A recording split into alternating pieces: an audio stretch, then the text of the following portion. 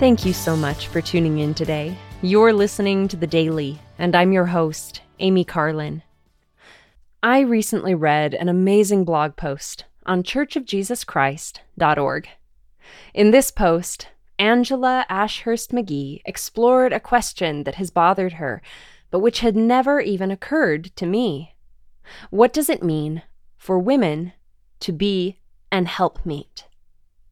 In Genesis, after the Lord created Adam, we read, "And the Lord God said, 'It is not good that the man should be alone. I will make him an helpmeet for him.'" Sister Ashurst McGee felt like a helpmeet sounded like a sidekick, like someone filling a lower, supporting role. But this interpretation didn't match her knowledge of women as daughters of God, whom He knows, values, and loves individually. As Sister Ashurst McGee studied, she learned that helpmeet is an English translation of the Hebrew phrase ezer kenegdo. In Hebrew, ezer means helping from a position of strength.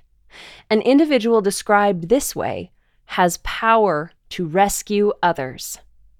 Ezer describes someone with the capacity to help, protect, or aid. Most of the time ezer appears in the Old Testament, it describes the way God offers help to rescue humankind. She went on to explain that kenegdo means corresponding to and opposite to. It suggests something complementary but different, like facing opposites.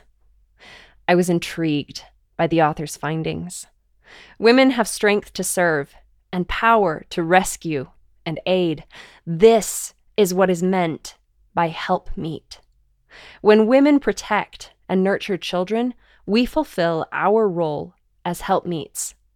When we teach the gospel, lift up the weak, and stand for righteousness, we exercise this power. And as we improve ourselves, we expand our capacity to fill this divine role. As the author concluded, women are equipped to offer strength, comfort, and support by virtue of the talents and skills they have developed. And as President Russell M. Nelson taught, my dear sisters, whatever your calling, whatever your circumstances, we need your impressions, your insights, and your inspiration. We need you to speak up and speak out in ward and stake councils. Married or single, you sisters possess distinctive capabilities and special intuition you have received as gifts from God. If you would like to read the rest of this blog post, look up Helpmeet, Women's Power to Serve on churchofjesuschrist.org.